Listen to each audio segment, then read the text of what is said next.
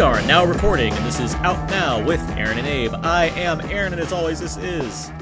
Abe! An appropriate laugh, because Out Now is normally a film podcast where we discuss new movies weekly. However, it is the month of October 2018 to be exact, which means that Abe and I are also going to be doing these special bonus horror episodes throughout the month, and this is... our first official horror episode. We did one last week. We did our Darkman commentary track. And this is our first, let's just get together and talk about horror movies episode. And that's what's exactly going to happen. So, Abe and I are going to be talking about The Fly, the 1986 The Fly from David Cronenberg, as well as a little discussion about body horror in general. And joining Abe and I to discuss just those things, we have, from Why So Blue, Be Afraid, Be Very Afraid, it's Jason Coleman. Yes, long live the new flesh.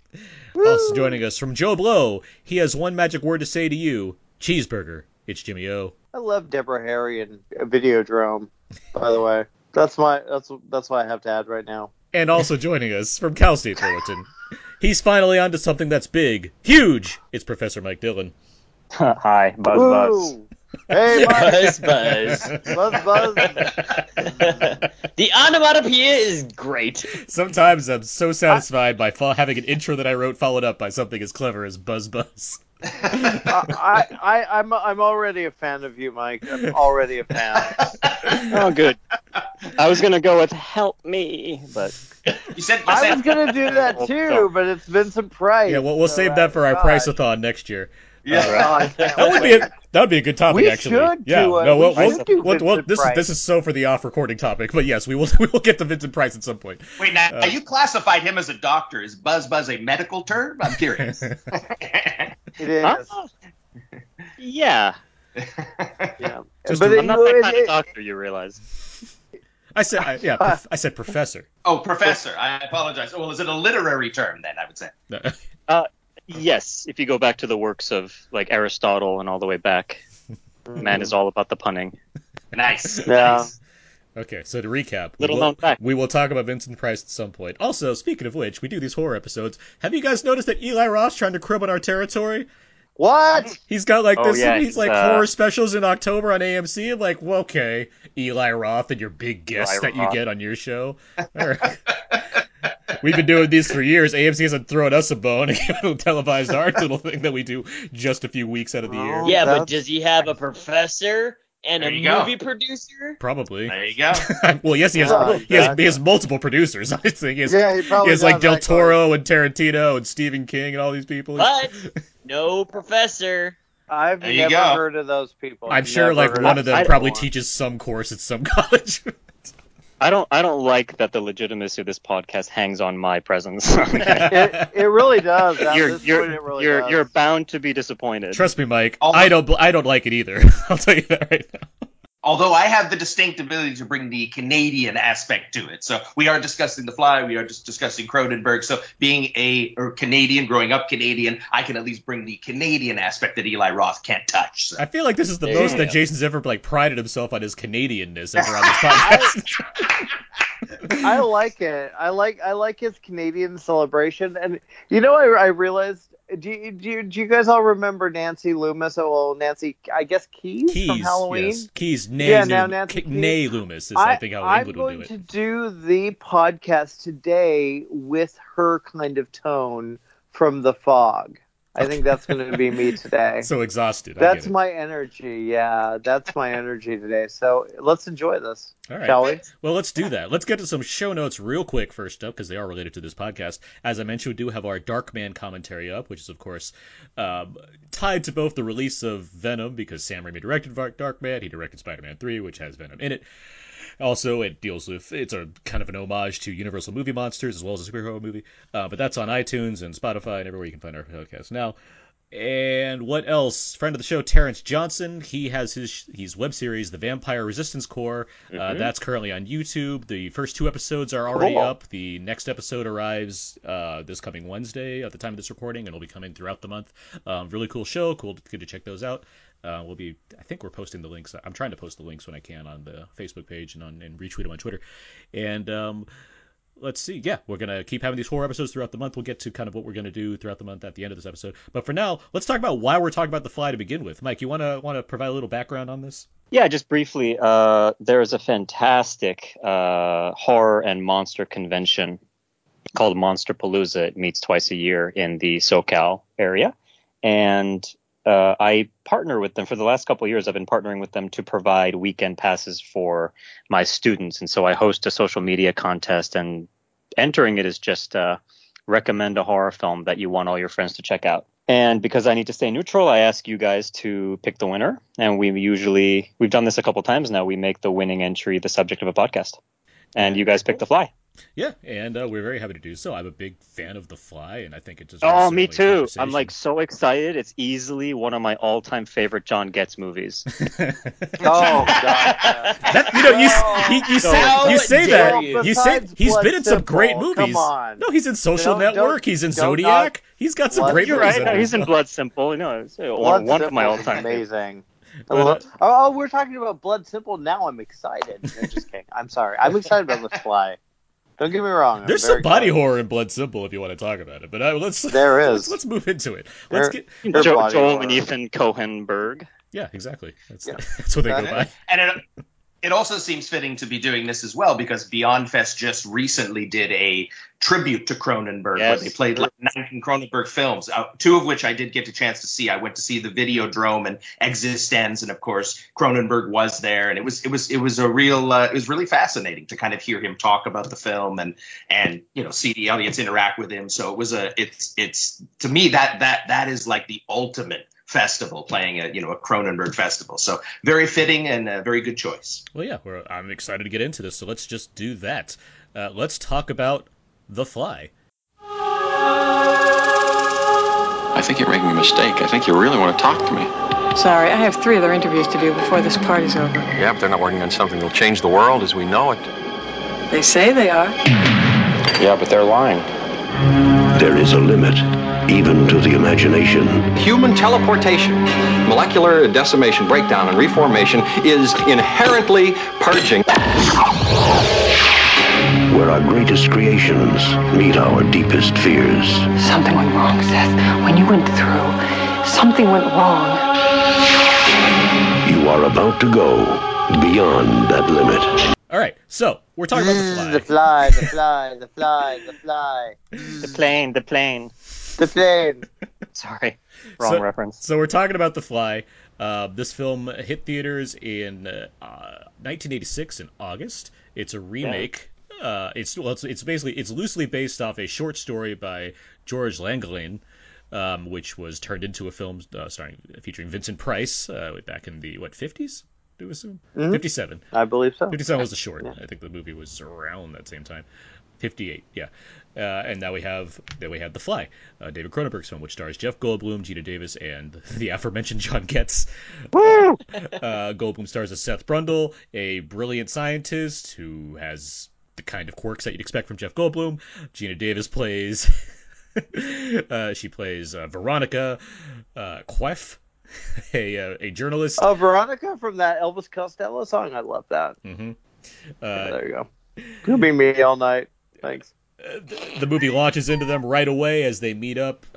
Jeff Goldblum, Seth Brundle, wants to take her back to his warehouse, as one tends to want to do in an innocent enough manner, and show him his. It is a very strange introduction, yeah. And show him his pods. But listen, you've got the perfect Goldblum 80s hair in that thing. I would follow him anywhere with that hair. And so he takes back to his warehouse, shows her his pods, which turn out to be teleportation pods. Things go from there as we learn teleportation, while apparently possible, is not always the most seamless of things. Let's get right into our thoughts on this film individually before we get into a deeper discussion. Mike, you've already mentioned that you love this movie. Why don't you expand on that a little bit? What I love about the movie, or my history with the movie, or what you want to know? I'd like both. Both, yeah. Both sound good. Yeah. Okay, well, I'm kind of assuming we're all maybe about the same age, give or take a few years. So I don't really recall anymore when I first saw it. I imagine it was probably in the 90s as a VHS rental, somewhere around then. Mm-hmm. I think what's more interesting, since we're talking about Cronenberg, is I do think, even though I don't recall when I first saw it, it had to have been around the time I was beginning to become conscious of like auteurs and the idea that this wasn't just some exciting horror film, but it was one that was directed by the same guy who made this film or that other film, which is a particular form of spectatorship, right? To view the project as something that is the product of an individual artist whose sensibilities become part of the strategy for understanding what the film is up to. So I was in the early stages of that, I think, which is kind of my entry point into the film, especially looking back on it now. It seems really obvious now that it's a Cronenberg project, because every time you hear the word flesh in the film, you think, ding, Cronenberg. Like, you could do it. You could do a drinking game every time you hear the word flesh in this film. But, since then, it's just become kind of a fun go-to film. I've shown it in classes. It always gets a good reaction. I have a few quibbles with it, having recently rewatched it, which we'll get into. But I'm still pretty positive on this. I don't know if it's my favorite Cronenberg, but it's up there, top 3 maybe. We should do that later too. Top 3 Cronenberg films. Let's go to Jason. Jason, what are your thoughts on the Fly? Well, having grown up in Canada, I followed a lot of great Canadian filmmakers at the time. Adam Egoyen, Denis Arcand, who did Jesus of Montreal, Bruce McDonald. So I was very aware of Cronenberg stuff, from The Brood and Scanners, Videodrome, Dead Zone. So The Fly, what's interesting to me is it's obviously a little more big budgeted. It was obviously made by a major studio, but I think that was really the only factor that made it such a hit, because all of his other movies are just as equally brilliant and good. They all very specifically have to do with flesh and obsession with flesh and stories revolving around it. And The Fly is just no different. It's really the concept itself is obviously, is interesting, but what he does with it is just, from the makeup to it's so barren, that movie, because when you think of it, there's no big grandiose sets. It's not a horror movie that takes you out, and it's very enclosed and so good, man, so good. Yeah, cool. It is arguably his most mainstream movie, I feel like. Right, definitely. Well, yeah, in the horror canon, I think especially. Yes. Yeah, given the fact that it's a remake and it's got this budget to it, it feels maybe gorier than the average horror film at the time, but definitely sort of feels like it's right in the middle of the studio 80s. film. It's right in the middle of the 80s. It's not going that far off the beaten path when it comes to gore. Maybe not, but it does feel like a studio project more so than some of his other stuff, I think. Yeah, it's not a criticism, of course. No, yeah. It also felt like it had the budget to be able to sustain the amount of creepy flesh effects and fly effects and things like that, to be able to take it one step further than maybe some of its other stuff. Like Videodrome had some great, obviously interesting, groundbreaking effects, but again, was probably done on a smaller budget. Whereas The Fly, I think, was able to use that budget to even push the envelope even more and give more creepiness to the flesh. Yeah. We'll talk about this as it goes on, but I do think The Fly also opened up a lot of doors for where Cronenberg would go from here. But I want to get to Jimmy. Jimmy, what are your thoughts on The Fly? Yeah, it's pretty good. Abe, where are you at? Okay, Jimmy, keep going. No, yeah.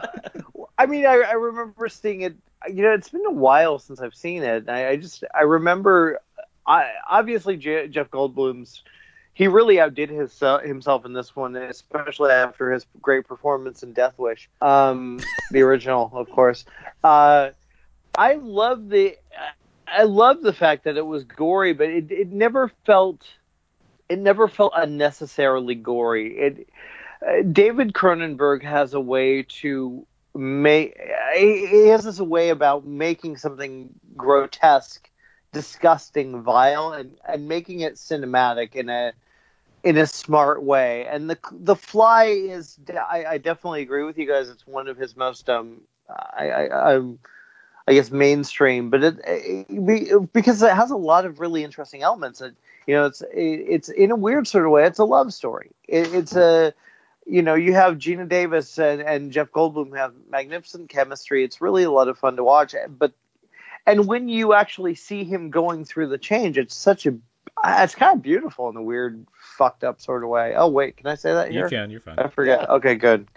Yeah, it's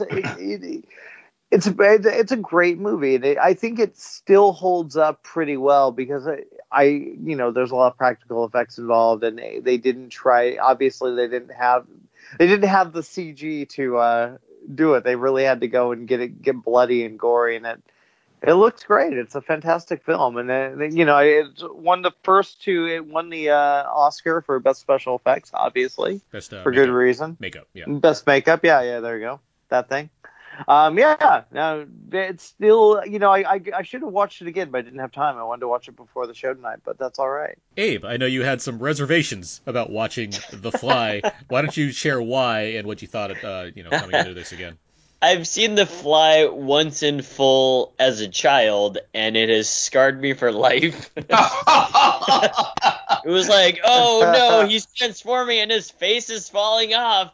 And also, she's going to give birth to a maggot, even though it's like a dream sequence. And like, I've just never gone back to revisit it. So unlike Jimmy, I've spent parts of today kind of like going through the movie just to familiarize myself with it. And it's not... I think, obviously, as an adult now, it's not as there's the sci-fi element of it, and I think that whenever I pass it in the video store, it's always like in that horror sci-fi area, so it kind of like blends, and so your mind kind of goes to, oh, it's a scary movie, but it actually is on the surface of the sci-fi part, pretty good sci-fi actually. Yeah, absolutely. Cool stuff that Jeff Goldblum is doing for his research, and also. In terms of like we're gonna get to like some of the practical effects and also the body horror stuff, but man, the 80s when you had to do everything in camera, that stuff is crazy. I mean, I had to rewatch the part where he first tries to teleport one of his pet monkeys, I guess. Yeah. And the way that they kind of show that, it reminds me of something out of The Thing, where it's obviously something that is there and they just like blended it up and made it move, but it certainly is a movie that I don't really go back and, look back on it and be like, hey, we should watch The Fly right now. It's one of those things where it does make me cringe still. And then watching The Fly 2, I remember that as a kid as well. And just thinking to myself, this isn't as good as I thought it was going to be, because there's obviously The Fly 2 is not good. It's not a good... I did not like The Fly 2. The end sequence where... whatever comeuppance happens to that one guy. I was like, this is dumb. I'm so curious to watch The Fly 2 because I haven't seen it in decades. So I'm like, man, I have like no memory of that movie. So it's a forgettable movie. I'm sure it is. It's very forgettable. Yeah. I was gonna say checklist, Christmas gift for Aaron and Abe, the Brundle pod, the complete fly collection, nice, from the UK. Wow. Coming your way. I look forward to it. I have seen part 2 and I don't remember anything about it other than not liking it. And what's the setup? The setup is she ends up having the baby. Right, and it's Eric Stoltz, and they kind of put him under observation, and he's normal at first, but then it kind of turns into The Fly. So, but the best thing you have to know about that movie is that Eric Stoltz wanted to be called Martin Brundle, which was his character name, Seth Brundle's son. He wanted to be called Martin Brundle during the entire filming of that movie. He was full on meth. That's the super, everything you need to know. Super method. Hey, that is the level of excellence we expect from Eric Stoltz, isn't it? That's why he's no longer Marty McFly, because he was too good. He was too much fun. That was the other reason. How can we talk about The Fly 2 and not talk Daphne Zuniga? Can we? I mean, seriously. Daphne Zuniga. I can tie it in because she stars as Princess Vespa in Spaceballs, which was directed by Mel Brooks, who produced this movie, The Fly, that we're talking about right now.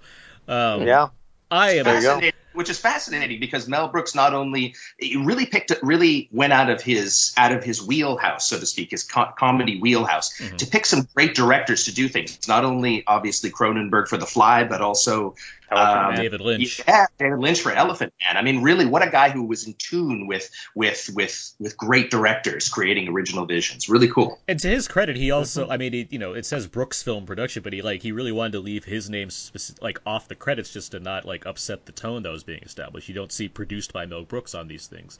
It's his production company, but he knew that as well as far as what people associate with him with. So it's like, I don't want my name to be plastered on this movie and have people have the wrong idea. I want these artists to really get what they're coming for here. So I agree though as far as making these kind of decisions. Yeah, Aaron, I don't know if you remember, but I floated this idea a while back, and I didn't really have an answer for it. But it struck me as interesting, this sort of connection that exists out there between comedians and horror. There's a pattern of people primarily known for comedy who then kind of go in and try their hand at horror. So you got Jordan Peele, you've got Kevin Smith, Bobcat Goldthwait. And it's just, I feel like there's something to that in terms of, it's about button pushing, it's about excess, it's about timing. I can't remember if I've talked about that or written about that when I was talking a lot about Get Out or other features of recent years, but like did you say Danny McBride too with Halloween and David Gordon Green? Yeah, coming up. In a weird sort of way, that The Fly kind of predated that, and it kind of set the. I don't know. Obviously, it didn't necessarily set the standard, but that is kind of interesting. I had forgotten that Mel Brooks produced that. Mike. I mean, it's exactly what you're saying. I think when it comes to comedy and horror, the similarity between them is that it's all about setup and punchline. So it's obviously in a horror movie the punchline isn't it leads to a big laugh, it leads to a big scare instead. And I think that kind of timing is something that you really acquire whichever genre you're working in.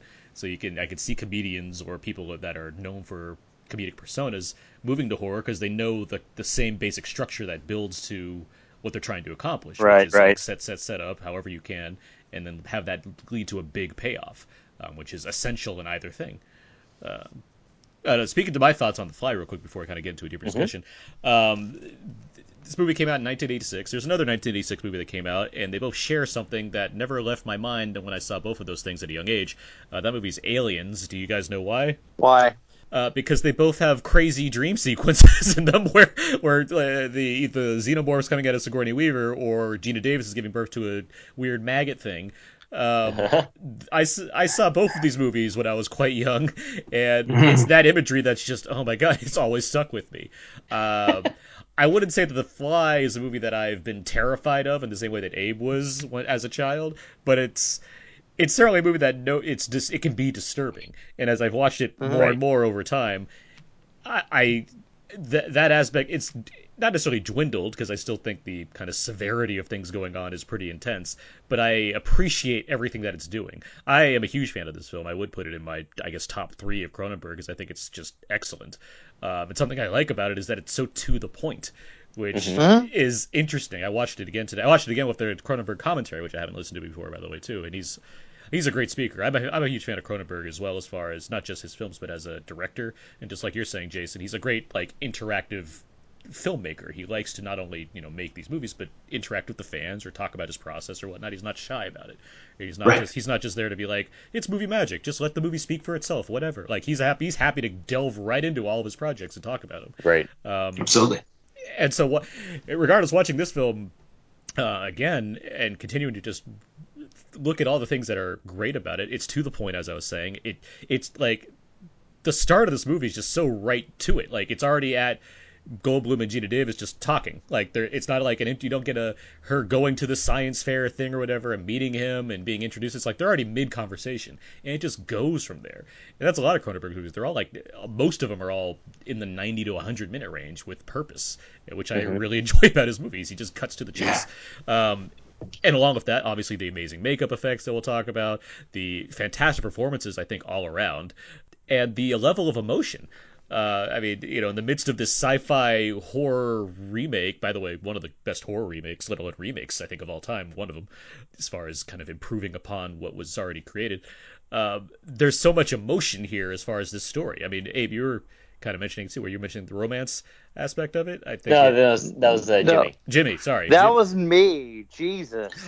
I think the romance aspect, I mean, that regardless of how that pays off, because it's not quite Beauty and the Beast, it plays a huge role in where we see these characters go from. We care about Goldblum, we care about Davis, we care about Getz to an extent too. Like, and it has such a wonderful climax that's intensely violent, but also really affecting when you're looking at the sad state of affairs that each of these characters is left with at the end of this thing. It's really heartbreaking to look at like where things started versus where things end. So I think for all those reasons, it's just a terrific movie across the board. Can I throw in also, since you mentioned, the effects are pretty great, the emotional beats are really resonate. Mm-hmm. Can I also throw in, it's well directed, also throw in Howard Shore's score? Oh yeah, that's exactly what I was going to say. Yeah, I would say besides Videodrome, I think The Fly is probably his swan song. I agree. It gives a full added emotional music range to the movie. Absolutely, I agree with you. When you say swan song, do you mean in terms of Cronenberg films? Yeah, absolutely. Okay, because yeah. I'm thinking like, sure, he's done a couple other things too. No. I mean Cronenberg, because Videodrome is, watching that again recently. It's there, but it's very barren, but it's very effective. But I agree, The Fly has a real strong emotional core. So for sure. that's my favorite Howard Shore from the Cronenberg films. Something I was picking up from the commentary track. He was talking about how operatic the whole thing is, and how there even was like the idea of putting together like a fly opera. And you can see that as far as like the kind of broadness of this thing and how big the score does, play a huge role in setting various tones and giving you emotional highs and big lows, as far as in the same manner of what an opera would kind of do, which I would happily see. Wait, so I've actually seen the opera. Oh, yeah? Has anybody else seen it? No. This was in like 2008, so like 10 years ago. It's pretty bonkers. Wow. As you'd expect, but it's like kind of weirdly self-deprecating at the same time, because it's opera, I imagine it'd have to be just like the Evil Dead stage play that they had for a while. Right. Yeah, it's fun, but I mean I wouldn't see it again. It's just kind of a weird novelty. Mm-hmm. Speaking as someone who doesn't really have the palate for opera, so I can't really judge if it's good on that level anyway, but yeah, it's kind of an interesting side project that I enjoyed it. Okay, well, we're not going to invite you to our Out and Out opera special, I guess, but we'll move on. We'll move on from there. By the way, isn't it interesting that The Fly score, being so operatic and so grandiose, would fit so wonderfully in a movie, again, that I had said was so barren, it was so closed off. It works in a wonderful way to express and widen the emotional core of the movie, but at the same time the movie doesn't have to be grandiose to house it, which I think is one of the key elements, key great things about The Fly. Yeah, I mean, we talk about the kind of mainstream accessibility of this film, but it's still, it feels not necessarily like a B picture, because it has like everything it needs to kind of be a bigger thing than it is, but like it's fairly confined as a movie. Like, it doesn't go very far. The warehouse is obviously the main set, and you only go to like a few offices or some shops like in the rest of the movie. But it does feel like this kind of big accomplishment as far as like seeing the various stages that Goldblum goes through, and the emotional turmoil that this whole event provides, and just the nature of a teleportation machine existing to begin with.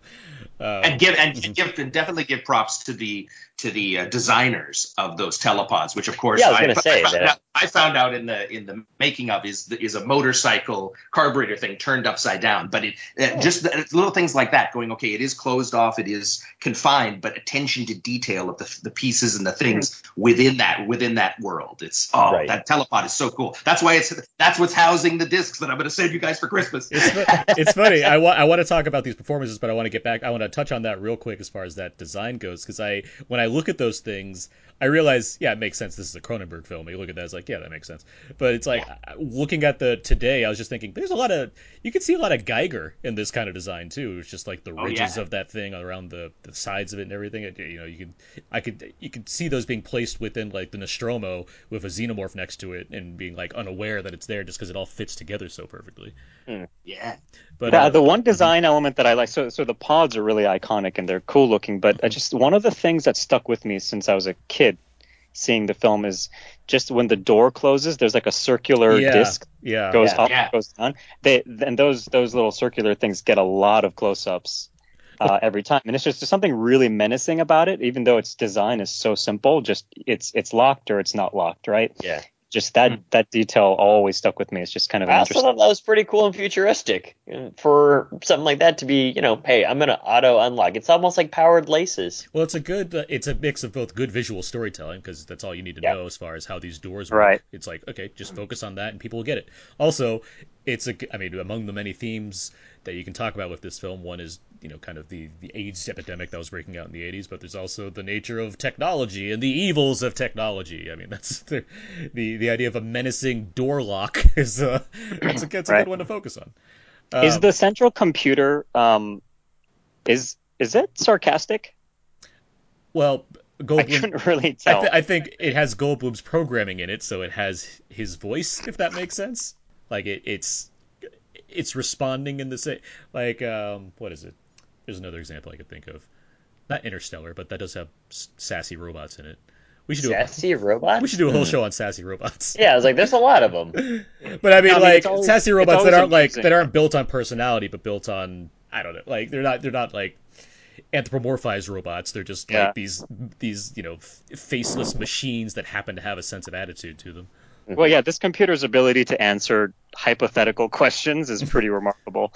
And it's always amusing to see these old computers that look like a very 1980s contemporaneous design, but are way more generous in what Hollywood believed computers would be capable of. Right. Well, I mean, that's like Alien in a nutshell, as far as all the like what convex or computer screens and everything, but you still have fairly standard presentation of futuristic computers going on with Mother and all that. Mother. But let's get into it then. Let's get into some of the elements of the movie that we so much love, I guess. Well, I want to talk about practical effects and I want to talk about these. I want to get to these performances real quick. Sure, yeah. Because I do think there's a trio of great people here, and Goldblum is. Let's just talk about Goldblum. He is. Daphne Zuniga's not in this one. Correct. So what are we talking about that? We're talking about Jeff Goldblum. She's great. Oh my god. Oh, okay. I guess we can do that. Jeff Goldblum, seemingly in peak condition in this movie. Oh, absolutely. Yeah. Sure, yeah. Goldblum. Yeah. I mean, he needed to in order to get, when he finally gets to those scenes where it's like a full body cast to carry the weight of something like that. I mean, you'd have to be in shape. So, and of course, he goes through the idea of becoming better first and becoming stronger. And so, it's obviously key, to the whole idea of the transformation. It's definitely not just an emotional role. It's definitely a physical role. Mm-hmm. And Aaron, you kind of mentioned the whole entire quirkiness of Jeff Goldblum, like his physical tics and whatever else. That probably really helped out, especially when he's transformed into, new Goldblum fly. Well, it's a committed performance as far we all know Jeff Goldblum. We all know the mannerisms of him, his kind of personality, right. And while I think that works in certain films as far as it doesn't require much of him beyond him playing, the Jeff Goldblum you expect. This is in that realm of like he's really putting on a performance here. He's putting on a show. He's not just playing a version of himself that works for the character. He's playing a fully realized persona. He's this scientist. He's smart. But he's nerdy and he's bookish. But he's awkward. But he's also he's fit and he's suited to becoming this thing, and when he becomes this thing he takes on new personality traits. He becomes angry, he becomes violent, right. He's also emotional and he's also romantic with Gina Davis. There's all these things going on. It's a full-blown performance here. It's a layered performance. Absolutely, 100% great performance too. Can I actually? The performance is great, and I agree with everything you're saying. But rewatching it this time around, I wasn't as convinced that the film portrays him successfully as a nerd in the beginning, for the drastic nature of the transformation to have impact. Like if he was nerdier or more awkward, or if he was like an unsatisfying lover in the beginning or whatever, then the change would make a little more sense. It's sort of like Tobey Maguire's Spider-Man, when he wakes up and there's a visible transformation, and the changes are things that really do affect the characteristics. So he's scrawny and weak, and now suddenly he's ripped. He's nerdy and wears glasses, and now he doesn't need them. He lacks confidence, and now he has the confidence. And I don't feel the change is quite so stark, because so we learned that he wears the same clothes all the time, and that's kind of a shorthand for presenting him as this weird guy. But like Einstein. Right, but the thing is, he's a fairly confident and outgoing guy, almost overconfident. Yeah, he's not an introvert. Right? I give you that. He's not. He is a nerd, but he's got a lot of game, and he's weirdly buff from the start, right? And so when he turns out to be this muscle guy later on, it doesn't seem as big a transition. He's not Jerry Lewis of the Nutty Professor. I get it. I mean, he's not this clearly broad character that conveys the idea of nerdiness. And at the same time, For one thing, I guess I can credit I get credit the film for just jumping to the point as far as we got Goldblum, we got Davis, let's put it together. I don't need a whole, 10-minute prologue that features Jeff Goldblum doing nerdy things to make sure I understand he's a nerd. Yeah, it's But it's not about making him nerdier. It's more like I understand what you're saying. I think there's not enough sense for me that he is so reclusive that he has a hard time connecting with people, even though that reclusivity is what makes him a brilliant scientific brain.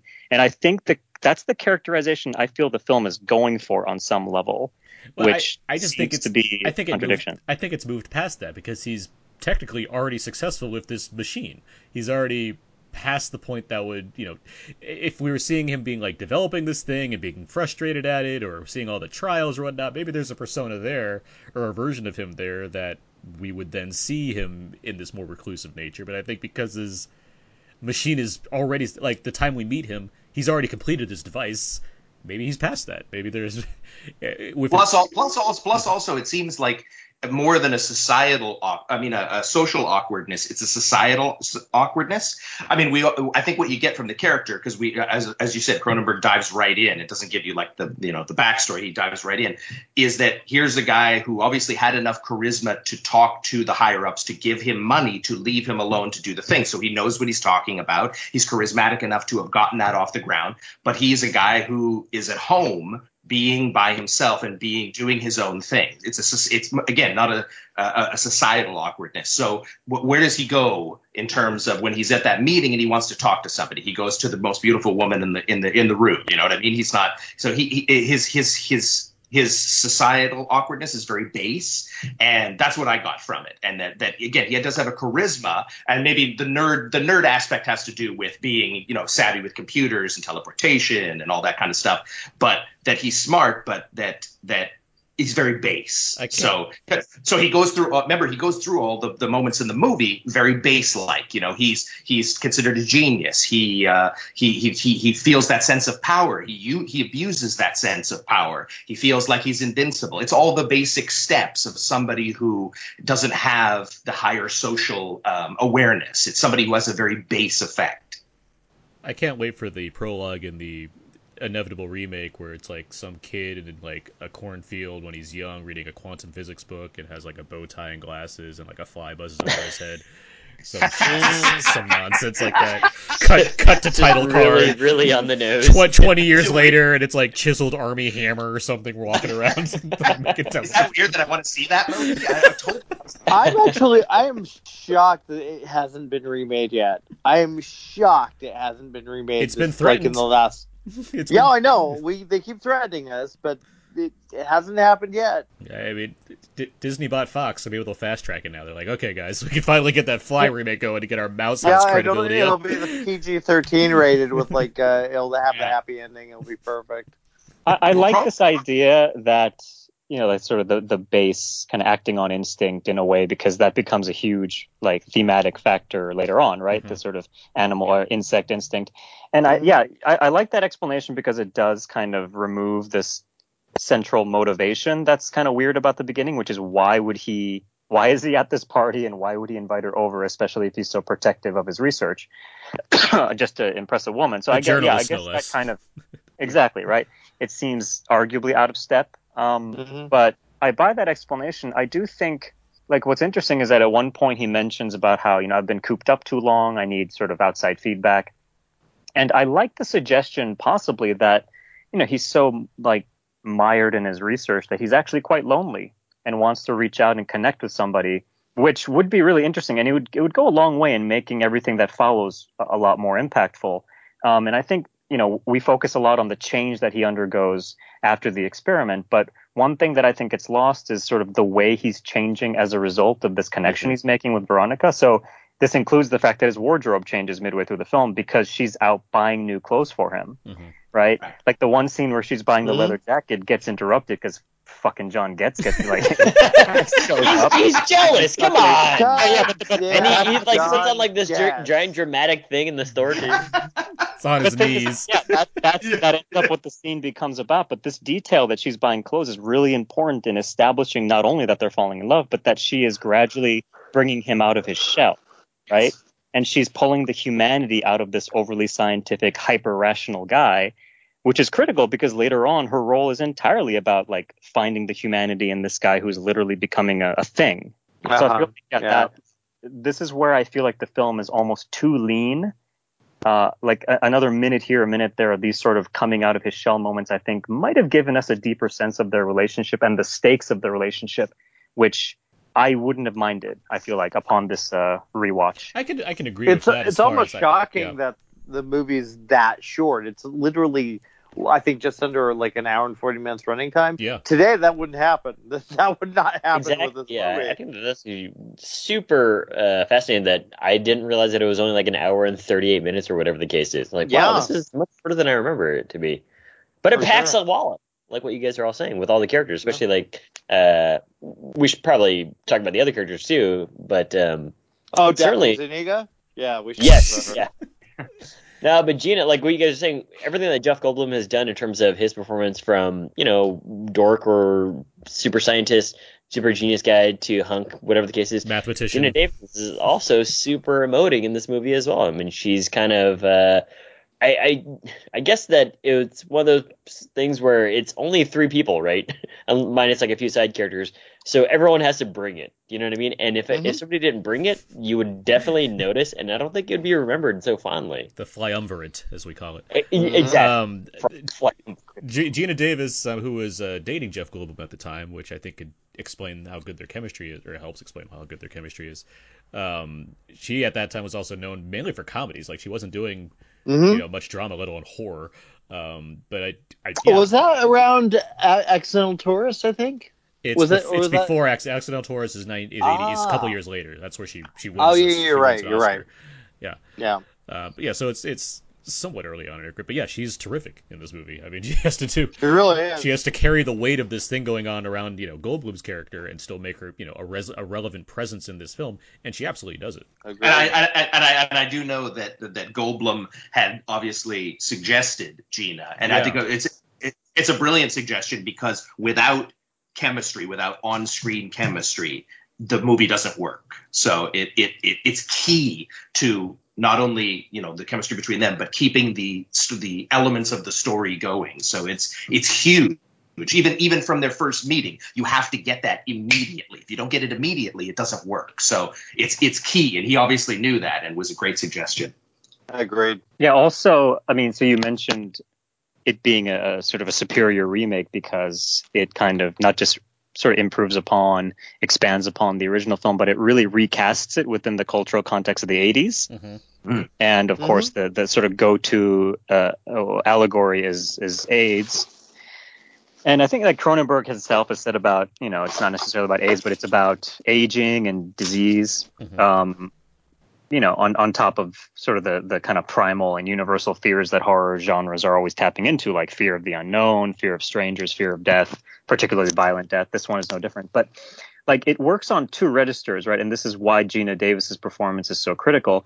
On the one hand, it's about this fear and the horror of dying of disease, and particularly of like a really aggressive degenerative disease, which puts us sort of, in a sympathetic mode with Jeff Goldblum. But if you see the film from her perspective, it's working on a second register, right? Which is it's about the fear of dying of a disease, but it's also about the fear of watching someone you love wasting away and getting ravaged by a disease as well. And that component only really resonates if she really knocks it out of the park, which she does. Yeah, I agree with that. That's a really good point. I think that's why the love story works. That's simply why the love story works, because when you are in that kind of situation and to watch someone you love go through the pain and agony that he's going through, and there's a false note, it's not going to work. Again, that's why I credit the movie for just being able to pick up where it does, where I don't need too much of an explanation on, where she's, her being a journalist and him being a scientist and where they came from. I'm just happy seeing them, like, they're already in the room together talking. We're moving forward. We don't, I don't disagree with you, Mike, that, like, yes, it could be nice to see a few more minutes here or there to kind of flesh things out a bit more. But at the same time, I'm watching. I just took a shot. I know. I'm watching The Fly. I mean, I want to see a movie about this fly, and I'm just so happy that within this, horror film that comes down to one main thing as far as what we're visually seeing, there are these great performances to really flesh out the rest of the film as well. You also got to remember that this is a movie of the 80s. Having grown up in the 80s, there's a very specific mindset, I'm sure, in the mind of every filmmaker that said that you can't have your movie be long. Now you can, before it was like, oh, you couldn't have it over 2 hours, and even at one point, The Abyss, James Cameron had his movie over 2 hours, and they said and this is after he had his, and they said you can't have it over 2 hours, so he cut the end off his movie. That would never happen today. But you got to remember back then they were coming at it from the point of view of this is what we have to do. So those scenes, I do believe if Cronenberg was working today, he would probably have those scenes. But in his mindset at that time, there was a very specific set of time frame rules that studios had, that movies released had. So I'm sure that all went into his thinking and stuff. But of course, you can see now every movie is over 2 hours. So. I do think we do have to take it on faith that they've fallen in love, because one of the things that's a little unclear to me in this film is the timeline. So like, one, how long are the experiments going on? So in other words, how long has their relationship been going on? And then secondly, how long is he sick? Because we do seem to lose some sense of how gradual the change into a monster is. Every time we see him, we've jumped to a new stage of makeup, and it's markedly more gross than the last one, but it's not clear if this is happening over weeks or months, I think. No, the film takes place over 24 hours. I'm pretty sure. Oh, right. Wow. Just a fast transformation. 24 and a half hours, maybe 25 hours. Yeah, that's about it. I've always, and this is just my own, I guess, thought on it. I always thought it was like about 2 months. It's like about how much time passes in this film. Okay. Yeah. Sure, fair enough. I'll take if not 1 month, but I mean, I think it's like about 2. Like, it's just a period where she leaves and stuff happens, and then he keeps deteriorating. But like, this is where when you mention that it like is mainly confined to the apartment / laboratory. Apart from a handful of scenes like out in restaurants or in the marketplace, a lot of their interactions and their romance is framed by the science of it, right? Whether they're working on documenting the experiments or whether they're talking about some other thing or making love or whatever, it's still screenwritten to coincide with dialogue that pertains to the main scientific plot. So I feel like we have to fill in some of the gaps on our own to understand that they are falling in love. I'm not particularly satisfied that the film convinces me that they've developed a deep bond, even though that's clearly what's happening. I feel like I have to kind of square that circle myself, because the film is kind of not giving us that much evidence on.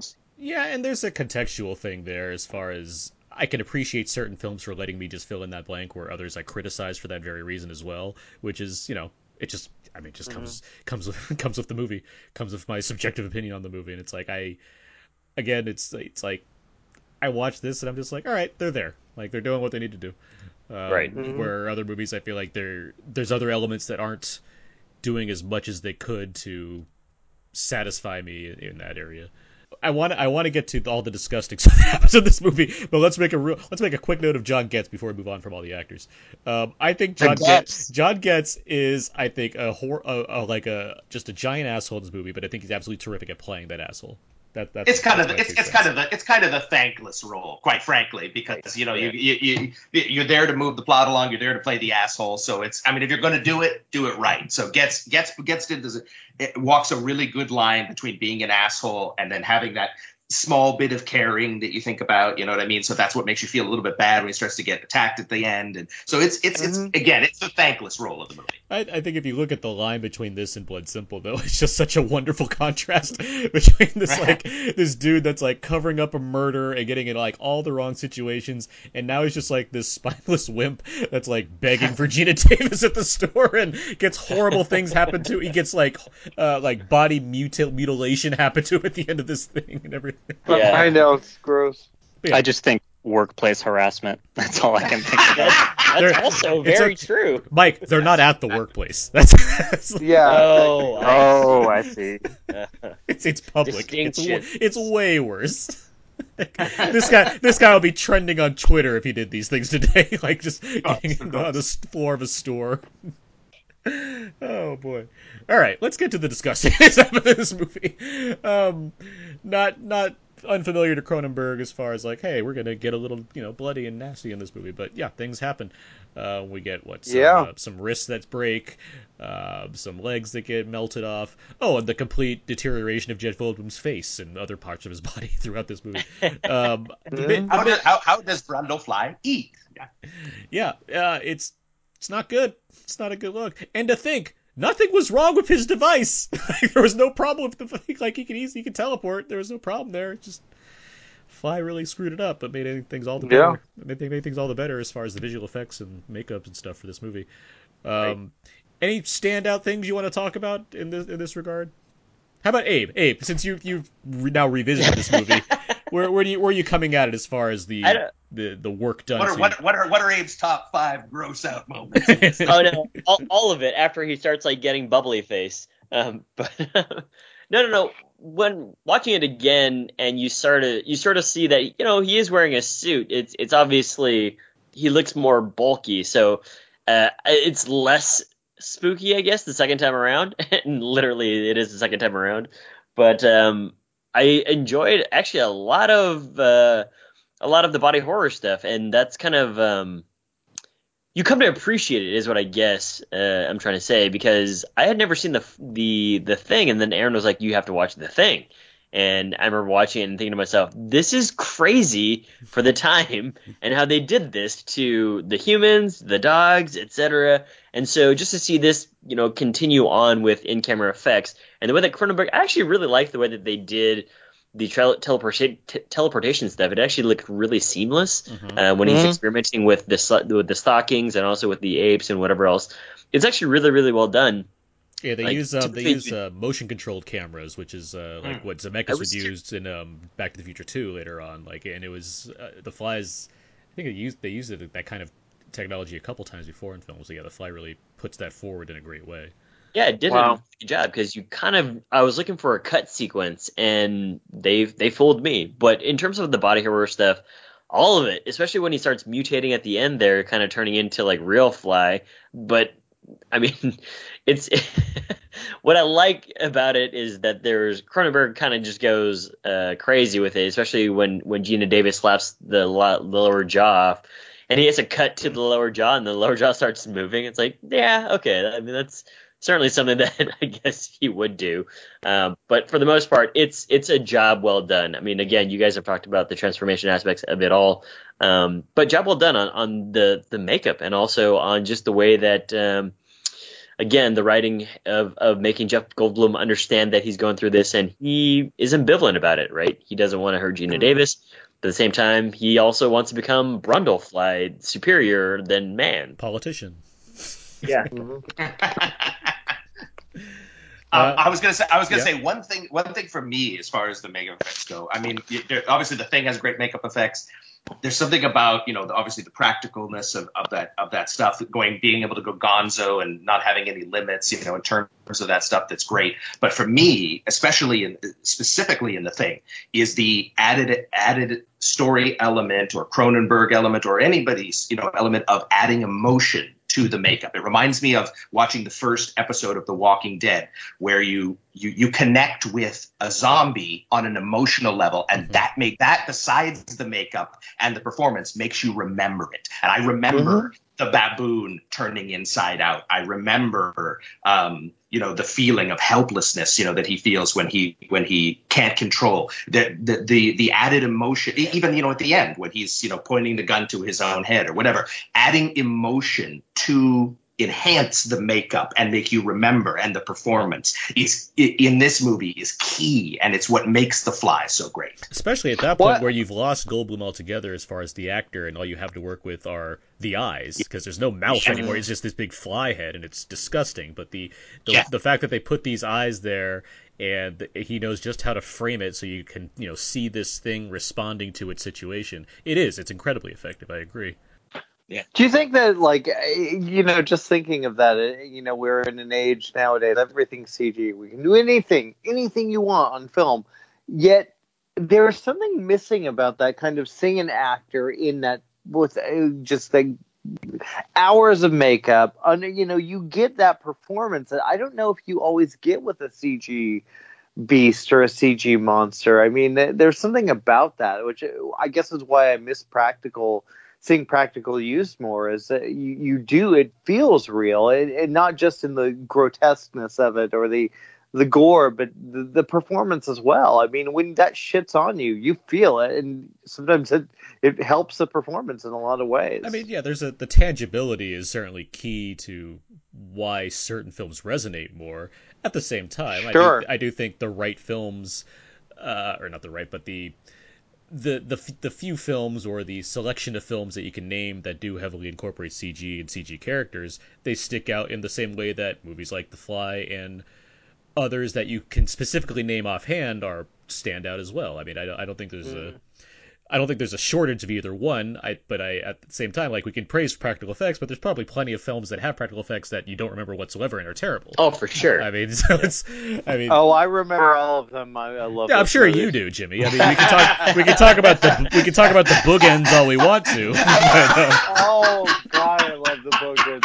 Thank you for reminding me. I mean, I can look now to, like, for example, Andy Serkis's various roles in these kind of films of the Planet of the Apes, the new Planet of the Apes trilogies, and you remember those performances because I mean, for one thing, there is an actor behind there, but I do think Weta has done a terrific job in creating a figure that you want to, connect with in some way. Yes, there are plenty that don't as well. I don't disagree. I do think that the tangibility of practical effects is something that you always look forward to seeing in certain movies, especially at this point where, the late 80s to the early 90s, when they're kind of phasing out, it's still at the best possible point it can be as far as the technology compared to previous times. So, like, yeah, it stands out because it looks so great at this point. Is it wrong, by the way, though, that I want to hear the Scholastic version now? His opinion on the Boogans. I want to hear his take on that. God. I don't know. That'll be next Halloween. Yeah. We really need to do a show on the Boogans. You've talked about it in other episodes of these October shows. Not enough. You could write books. You could write books on the Boogans, and there would be not enough. Mike, did you have anything you wanted to add as far as the visual effects are concerned? About the Boogans? Well, I was listening to you guys saying, like, yeah, CGI, it's so much more advanced, and you can do all these expressive things, and yet it just doesn't look and feel as real as the thing. So take, like, old Empire Yoda versus CGI Yoda. There's more things you can do with his expressions with the CGI, but it still never looks as real as this clunky little puppet from the older films, right? There's something kind of physical and tactile about that. And so I agree with everything you're saying. I wonder, in addition to that, whether or not having decades now of people kind of growing up around the sort of behind the scenes knowledge and all of that is part of the sort of consumption of a movie, is the how did it get made and DVD extra features. Yeah. So I just feel like, I mean, all of us we're all very film literate, but if you speak to, civilians, I feel like whenever they see a special effect, they're more likely to say, oh, it's CGI. And of course, they mistakenly think CGI stands for computer graphics, even though it doesn't. There's just kind of an assumption out there that, it's all taken care of in a computer. Whereas if you go to these older films, there's still a bit of mystery as to how they may have pulled some of this stuff off. And we've talked about this on the Ghostbusters recording, as big and expensive as those special effects are. One of my favorite effects is a tiny, tiny one, which is like the eggs frying on the kitchen counter. Because I can't say for sure how they did that. It's so small and simple. And so to that effect, like in this film, one of my favorite sort of body horror effects is when he peels off his fingernail and then it like squirts out that like pus all over the mirror. It's presumably way more simple and way less elaborate than some of the full body effects that take over like in the last act of the film, but it's still like just small, creepy, really effective, squishy, and just, it's yummy. Yeah. two quick things about the point you were making, Mike, as far as how do they do that type of things. I still don't know how some of the Day of the Dead special effects are achieved by Tom Savini. There are a couple. Oh my God! Absolutely. There are a couple of things where I'm just like, I don't quite know how that was made to be possible. And I'm sure I could look it up and figure that out, but I've refused to just because I'm just happy to not know. Also, my lovely girlfriend and I were watching Little Shop of Horrors not too long ago, and friend of the show Scooter arrived. if you know Scooter. And Yeah. he was not. Scooter is a year older than, or he's a week older than me. Yet, and he's very film literate. Yet he was convinced that the Seymour or Audrey too, was a computer effect. He couldn't fathom the idea that this thing was a giant animatronic puppeteer thing that was taking place. Which I think, yeah, it just goes to show how great practical effects can be, or how being raised in an environment like this, it can be hard to separate what you just interpret everything to be these days compared to how things are actually accomplished. Yeah, and I don't want to come across at all disparaging for No, people I don't think who work you are. in I digital think, effects. Yeah. yeah. I think I mean, I think it's tremendously difficult work, and that's all great, but I think it's kind of a go-to, maybe a shortcut for understanding how things got made. If you can just say, oh, it's a computer, and you have no idea what that entails, but, oh, it's buttons and clicking, and that's how they do it. It's become kind of a shortcut to understanding like how complex some really practical on-set effects can be.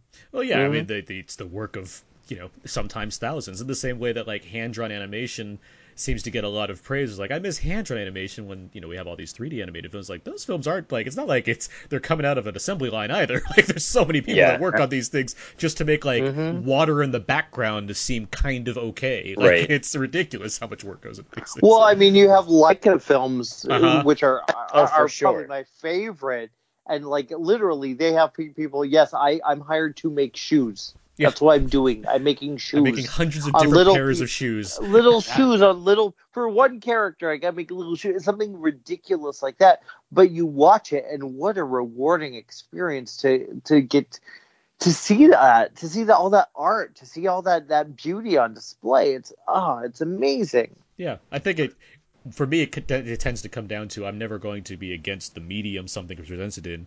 I'd rather just, talk about, analyze, critique, what have you, the film that resulted from all of this effort that came out of something. And, sometimes, yeah, it's going to involve practical effects, sometimes it's going to involve CG effects. But you know what? I'm, for the most part, sure that all of those people worked very hard to make this thing work as best as it can, which is, I guess, comes down to my lack of cynicism when it comes to these things.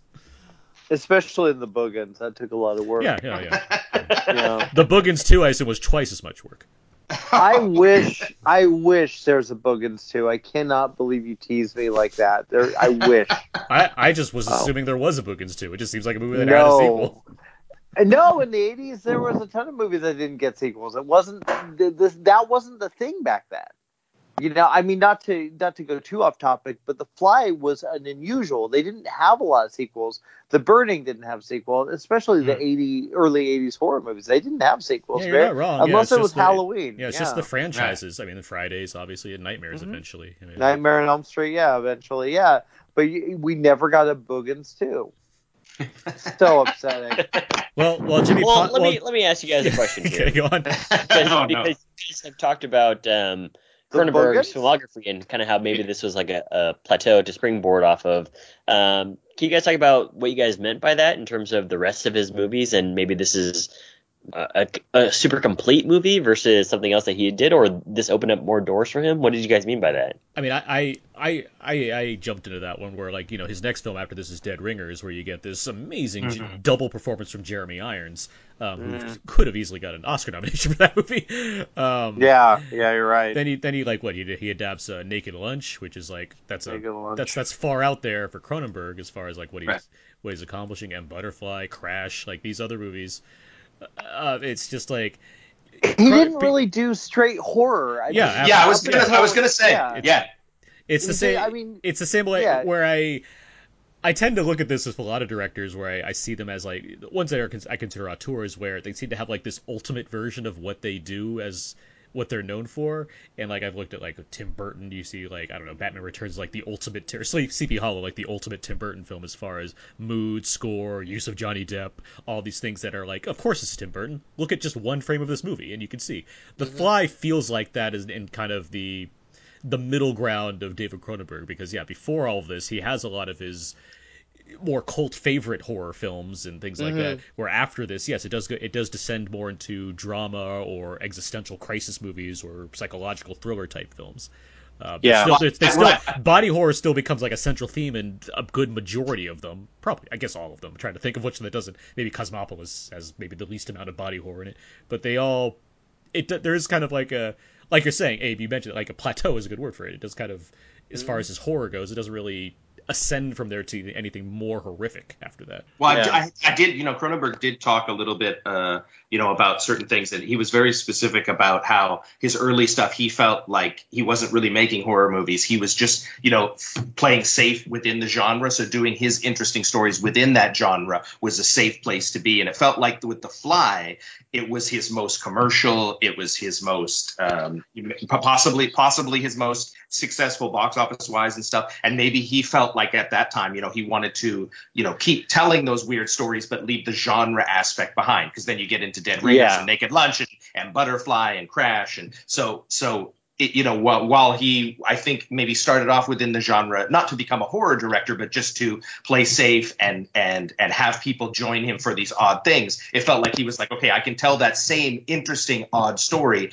without the horror elements necessarily. I can go into suspense, I can go into drama, I can go into whatever. And of course, he gets more and more accomplished as that list goes along, as far as I'm concerned. I think evidence of that, maybe the best evidence of that, is The Fly feels arguably the most accessible to non-Cronenberg fans. Oh, for sure. Yes. Yeah. Right. I mean, Absolutely. you presumably have to be a horror fan. It's not the only one. Like, I think Dead Zone is pretty accessible. Yeah, for sure. It's a genre film with perhaps like a Cronenberg bent to it, much in the way The Fly clearly does. But so he's not allergic to sort of more mainstream genre fare. But I think this one is the one that you don't have to have this sort of cultish price of admission to just appreciate it as a horror film / sci-fi / love story. Well, Dead Zone works as because it's a Stephen King thing, which was huge at that point as well. Like, that's a name. That's the draw. It's Stephen King's The Dead Zone. It happens to have Cronenberg and Christopher Walken giving an amazing performance. But oh my gosh, so good. But yeah, The Fly. I mean, that works on its own level as far as it has stars at that. Like, Jeff Goldblum's a star at that point. Gina Davis is up and coming at that point. Like, everyone involved, and there's a sell there as far as the high concept. But yeah, after that, it becomes more prestige. It becomes more prestige drama type stuff, as far as having Jeremy Irons in your movies, or the various other places it goes. Ray Fiennes, Jude Law in 1999. Viggo Mortensen. Viggo Mortensen. We haven't would you agree? Would you agree that some of the more kind of like Cronenberg reinventing himself has been more recent than ever before, right? I feel like when he did History of Violence and then he did Eastern Promises, which I think is arguably his last film that is sort of unambiguously solid. That's my favorite Cronenberg film, by the way, Eastern Promises. The thing is, love it. It's a great movie. When he started doing those films, people were like, oh, I guess these are very sort of very thriller-oriented films. It's like, oh, where's the body horror? I guess he's not doing the kind of fleshy, squishy stuff anymore. It's like, no, he absolutely is. It's there, yeah. He's just doing it. He's experimenting with this on the body of Viggo Mortensen. For sure, yeah. That's where even in Eastern Promises, I mean, when Viggo Mortensen slaps that dude's face off with the hot coffee mug, there's still body horror there. No, that's history of violence. History of violence. Yeah. History of violence. I'm sorry. Yeah, that's what I meant. Well, you see the aftermath of the horrendous things he does to save his own life in that movie, and it's crazy. Right. I guess Eastern Promises has the spa battle where Viggo Mortensen is just destroying people, and also getting beaten himself, and he's so vulnerable because he's naked the whole time, and it's like, oh my god, this is right out of a Cronenberg film. It's hard to not think about. Right, yeah. It's the shot of what's his face, Stephen McCaddy after he gets shot, and they just do that close up. That's he's gurgling. He's still gurgling too. Yeah. No, it's less about like, these movies still contain violence that happen to human bodies, but it's more, I think there was a little bit of confusion, or maybe people were thinking Cronenberg was going in a completely new direction because there didn't seem to be this recurring thematic motif of issues of flesh, issues of bodies, and connecting to different sort of fleshy or organisms and things like that, which you see in Naked Lunch, you see in Existence. And these things on the face of it seem like more conventional thriller narratives, but no, actually he's still very preoccupied with issues of flesh and body. He's just kind of mapping this onto like this new sort of laboratory for him, which is Viggo Mortensen's sort of nakedness and kind of corporeality, I guess. That's kind of where he's toying around. It's after that he becomes, I think, a little less interesting, because Cosmopolis is very strange, insofar as it's a Cronenberg film, and you think, really, right? And Map to the Stars is kind of I think a misfire for a lot of people. Yeah, But I was going to say, but the key is he passed it along to his brood. So Brandon Cronenberg did Antiviral, and to me, that's old school Cronenberg. I love that movie. And it's interesting because I remember interviewing him and saying, "Hey, is there a weird fascination with flesh with flowing throughout the Cronenberg household?" And he said, "I never really watched my dad's movies," which is strange because that movie is so Cronenberg-esque. But I would say, jump from Eastern Promises and go to Antiviral. You won't be disappointed. And if you want to look at a weird cousin of Vincenzo Natali's, Splice is just like straight straight out of the Cronenberg playbook. I feel like at some point in one of these episodes we'll do like a full retrospective on all of Cronenberg's work, because there's a lot to discuss between all these films. But before we, I guess, move forward, I want to ask if there's any other things we want to talk about with The Fly. I know we've kind of moved past it for a little bit, but is there anything else we want to touch upon that we haven't? There was, by the way, Cronenberg did write a Fly follow-up, and he said it wasn't really a remake. It was more of a sequel or a sidebar, but it was a meditation on flyness. Damn, I wish I could have seen that movie. Just like people dressed really cool and stuff. Or? I have a question about, so I can't remember who, is it maybe Jason who brought this up, the societal awkwardness? Yeah. Yes. As a way in which to kind of understand the Seth Brundle character and how he behaves. I find that really interesting because, like, we know the film is concerned with like the ravages of a disease, or maybe just aging in general. I think like there's a perfectly reasonable way to approach this character as someone who's, approaching middle age. Maybe he isn't as sexually active as he used to be. Maybe his hairline is thinning and he's not happy about that. And so the fact that upon going through the telepod, he feels so energized and useful is like potentially an interesting commentary on like the misguided hope that people give themselves in the face of inevitable decay and death, and what that might look like, because people are always looking for like some miracle contraption on TV or that's going to get rid of your love handles, or try this new diet, fad diet, and get all excited about it. I feel like that tells you a lot about what people's anxieties are about their own bodies and their images. Especially as their bodies start to slip away from them as they get older or as they get sicker, right? Are you saying you see that in Brundle and what he's doing here? I'm saying I think the film doesn't quite capitalize on that in a way that I would have found really interesting, because there's that period of the film in which he convinces himself he's become sort of a Superman.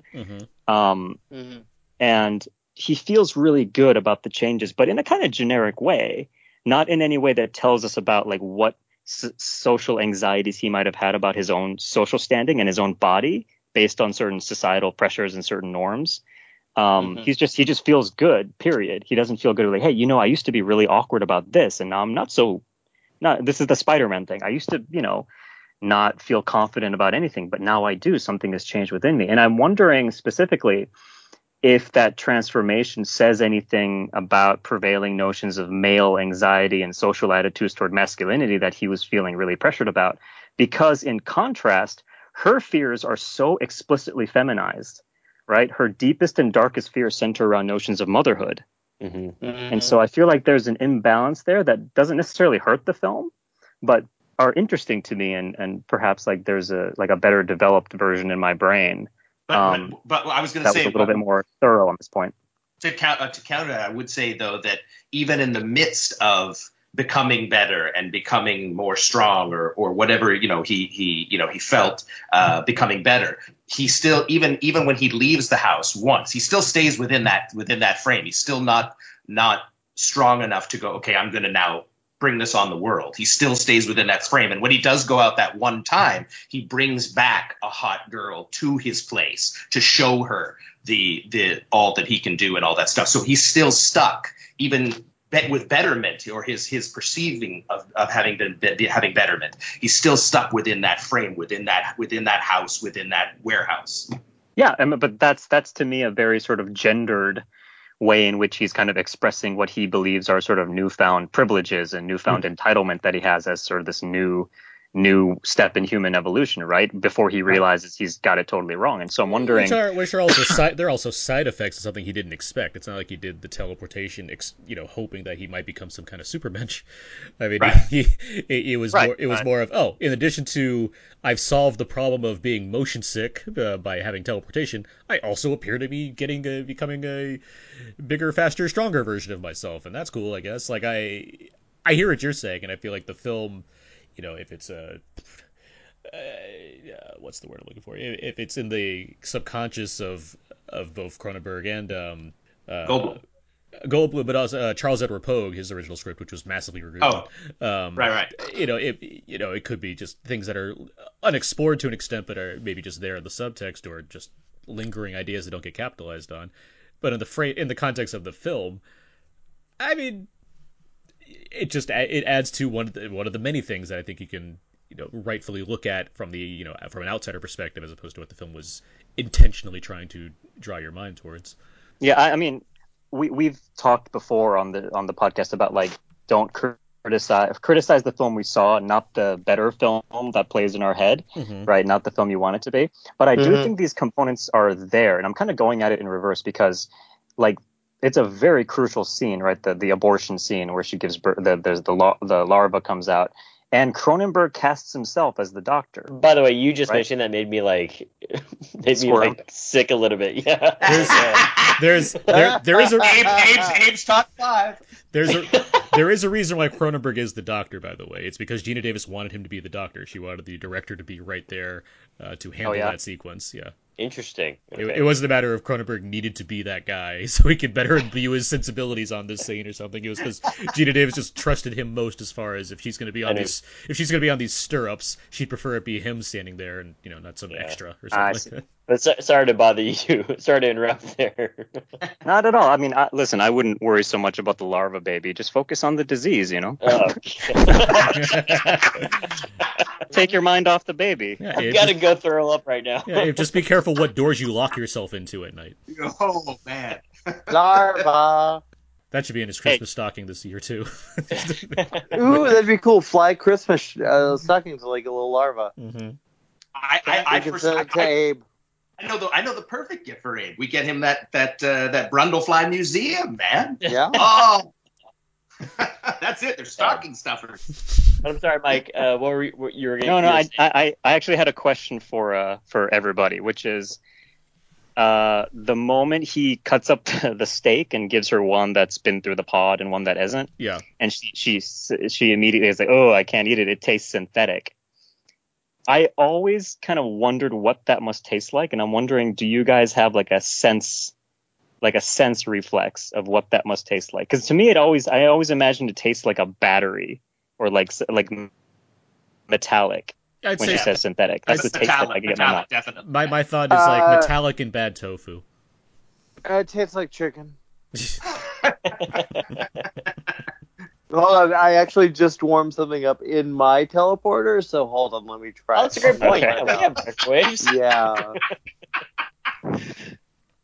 Oh yeah, it's But I was definitely gonna say, chicken. I'm really curious for something you said earlier, Aaron, about everybody,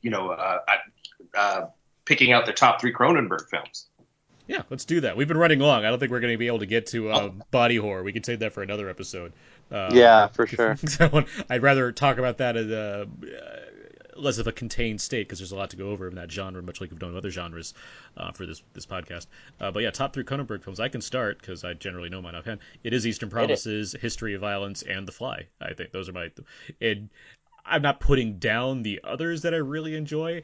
There's some that I'm just not as big of a fan of as I know others are. Like I'm not a huge Scanners fan, but no, for me. How dare you? How dare you? I could get into why later, but but speaking of what I really like, Eastern Promises is legit one of my favorite movies of all time. Like I love that movie. I think it's absolutely fantastic. History of Violence, I think, is equally wonderful, and The Fly. Wait, over Fast Company? I mean, it's no Rabid. Hey, Rabid is awesome, dude. Rabid is awesome. I was waiting for Don't knock Rabid. I was waiting for Abe's list, which includes The Fly, The Fly, and The Fly. Yeah. Quite very honestly, true. it's gonna be the same as Aaron's because those are the only David Cronenberg movies that I've seen. Fair Wow. enough. I watched Yeah. Existence not too long ago too. That's another one where it's like there's no other director that could make this movie. Like this is Cosmopolis isn't the one where there's that weird little guy that goes around being 7 parts in the movie, right? No, that's Holy Motors. Holy Motors. Okay. Yeah. No, Cosmopolis is Robert Pattinson in a limo for basically the entire runtime Yeah. of the movie. Yep. Paul Giamatti's People. in it. Oh, Wait, Yes, he is, he right? is. I didn't make that up. He is. Yeah, he's in it. Okay. Yeah, Okay. just at the end. Yeah. Yeah. Okay. Mike, Existence is really underrated, I think. I like it. Uh-oh. I think so too. I yeah. like it as part of that mix of movies that came out in '99 that are all similar, or '98, '99 with Dark City, The Matrix, Existence, and The 13th Floor. Uh-huh. It's like that'd be a marathon, a very familiar marathon. Mike, how about you? What are your favorite Cronenberg films? I know what they're not, and it's really Cronenberg sacrilege to say that I'm not the biggest Videodrome fan.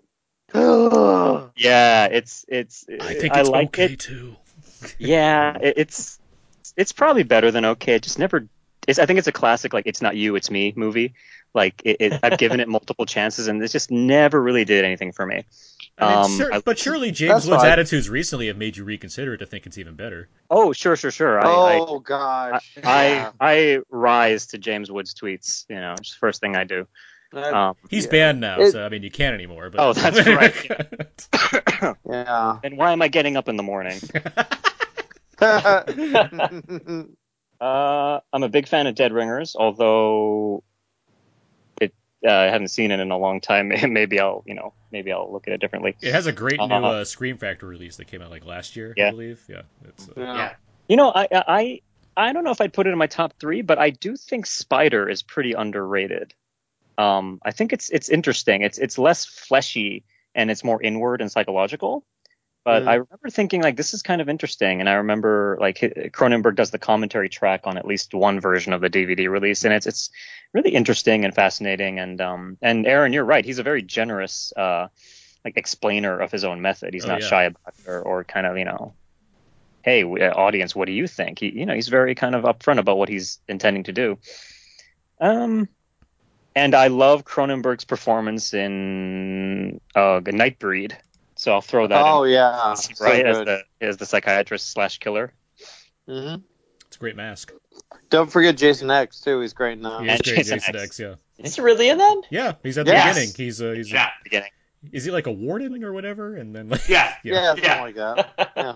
So you have no favorites? You want to actually go like I guess those I'd kind of circle around those. I don't know if I'd rank them, but so The Fly would be on there. I'd put Dead Ringers, and I'll throw in Existence as my sort of offbeat third choice. Sure. That or Dead Zones. Fair enough. Jason, how about you? Okay, well, number one, I mean, I'll have to be that guy, but number one for me is definitely going to be Videodrome. From the minute that VHS tape, from the minute that VHS tape moved, it had me. So Videodrome definitely number one. Number two, Eastern Promises, because it's definitely, I feel, Cronenberg's, I use the word most accomplished film. And number three would definitely be The Fly. But I would say the one that disappointed me the most in Cronenberg's whole filmography would be Crash, because that was a film that not only was I looking forward to because of the dark subject matter, but it had two of my favorite lead actors in it, James Spader and Elias Koteas. And I was so looking forward to Crash, and I was so disappointed by that movie because I remember it was a big thing in Canada. Noted Canadian Elias Koteas. Yeah. So I'm a huge fan of both those guys. And I thought that would be a slam dunk, but I was really disappointed by that one. But I would definitely go Videodrome, Eastern Promises, and The Fly. I thought Ludacris was pretty great in Crash, but yeah, I mean that movie is pretty forgettable. Jimmy, how about you? Wow. I'm going to go kind of similar with you guys, but I've got something that hasn't been really talked about. I love The Fly, so that'd probably be one. I would probably go with either Eastern Promises or History of Violence, depending on my mood. And then I'd finish it up with Naked Lunch. I love that movie. Everything about it. I think it's kind of brilliant. I think it's bold. I think that's not an easy novel to put to the screen, and It's famously known as unfilmable, I believe. yeah, and I thought this movie was really effective. I love the performances. I love Peter Weller. I love Judy Davis. Love Ian Holm. I love Julian Sands is always good. This is just a weird fucking movie that I think I saw like I just wanted to watch it again and again for like 1 week of my life. I was like, yeah, this is really I need this in my life. So yeah, Naked Lunch is one of my favorites.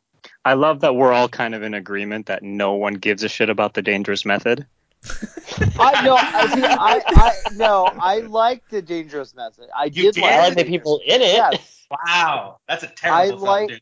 I did not hate it. No, I did not hate it. I didn't love it, but I didn't mind it. I thought it was a little slow, but I appreciated it. I was more or less annoyed that a cast that consists of Viggo Mortensen, Michael Fassbender, Vincent Cassel, and Keira Knightley was not a better movie. It's just like there seems like there's something great to come out of this from David Cronenberg, and especially it's coming after Eastern Promises, and I'm thinking, well, this can't be bad, and it just wasn't my favorite. To me, A Dangerous Method felt like Cronenberg's stab at trying to get an Oscar. That's what it felt like to me. Yes, I agree with that too. I mean, I liked it, but yes, it felt a little bit too like, well, let's go for the high, let's go for the awards, and that was my issue with that movie. I mean, he got Viggo that Oscar nomination with Eastern Promises, which I was so thrilled by seeing that. I was like, oh my god, that's amazing that happened and deserved. Mm-hmm. Let's see, we've been going pretty long. And I feel like going over our top 3 Cronenberg is a good way to wrap things up here. But I welcome talking more about Cronenberg and body horror in the future. Ideally assembling this same crew, because we all seem to have a lot of opinions on this very subject matter, which I think is a lot of fun. But with all that said, I think this has been a really solid entry into our horror episode canon. I think it's been a very satisfying episode for anyone that's been waiting for our Fly-focused episode. And so I want to thank all of you guys for joining Abe and I to discuss all this stuff. Yeah, thank you guys. Thanks for having us. Thanks for having us. Anytime. For sure. So before we completely wrap up here, let's go over where people can find all of your work online. Let's start with Jimmy O. Jimmy O, Joe Blow, Arrow in the Head. You can find me at Twitter, all those stupid places. Jason Coleman. Just type in stupid places. What's the matter with you, Jimmy? You're awesome. Stop it. Okay. So whysoblue.com, I've covered the last thing I did was the book review of Don Coscarelli's new book, so that's up there. I am working on a little piece specifically for fans and for my boss Brian White that's going to go up at the end of just before Halloween that I think fans are really going to enjoy, so you can check out the work there. And of course Jimmy and I we're still working something possibly coming up for Flicks for Fans on the Facebook page, possibly in January, so you can look us up at facebook.com/FlicksFOR for fans. Yes, that I'm excited about. Mike, anything you want to plug? You know what? I actually do. Oh. I usually never have anything online to plug because I'm not good at stuff. But first of all, that's not true. Well, no, I mean I have. I can't do anything. But I am. There is a documentary that's doing the festival rounds right now. It's called Wolfman's Got Nards. Oh. It is about the 30-year cult fandom around Monster Squad from 1987. I happen to be in this film. Oh, very cool. Now I do need to see it. Yeah, I'm one of the talking heads in it, and I got to see it at Beyond Fest last week. And as biased as I am, it's actually quite lovely. It's a very loving tribute to the fans, and it's a great fan doc. So I'd encourage you guys and all your listeners to check it out as soon as it becomes available someplace. Oh, very cool. No. Very cool. Very cool. Abe. Instagram, abe.mua, twitter.com/walrusmoose, #theflyisdisgusting, and also everywhere else. Search for Aaron and Abe on the Google machine. Yeah, you can find me on Weave Entertainment, at Aaron's PS4 on Twitter. You can find our podcast everywhere. You can find podcasts, iTunes, Spotify, Audioboom, all that. Let's see, next week, for next week's horror special, we're going to be talking The Lethal Ladies of Horror, I believe, is the plan. A suggestion by Jason, where we talk about some of the famed heroines of horror that survived the night or the day or what have you and overcame their various villainous encounters, which I think should be a lot of fun. I think there's a lot of different things we can represent in that episode. We have plenty more things planned for the month as well. So I want to say once again thank you to Mike Dillon, Jason Coleman, and Jimmy O. Many, many thanks. Thank you. Bye. That's going to do it for this horror special. So until next time, so long. And goodbye.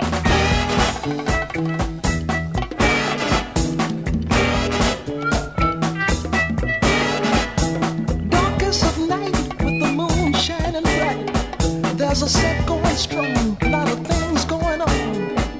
The man of the hour has an air of great power. The dudes have envied him for so long.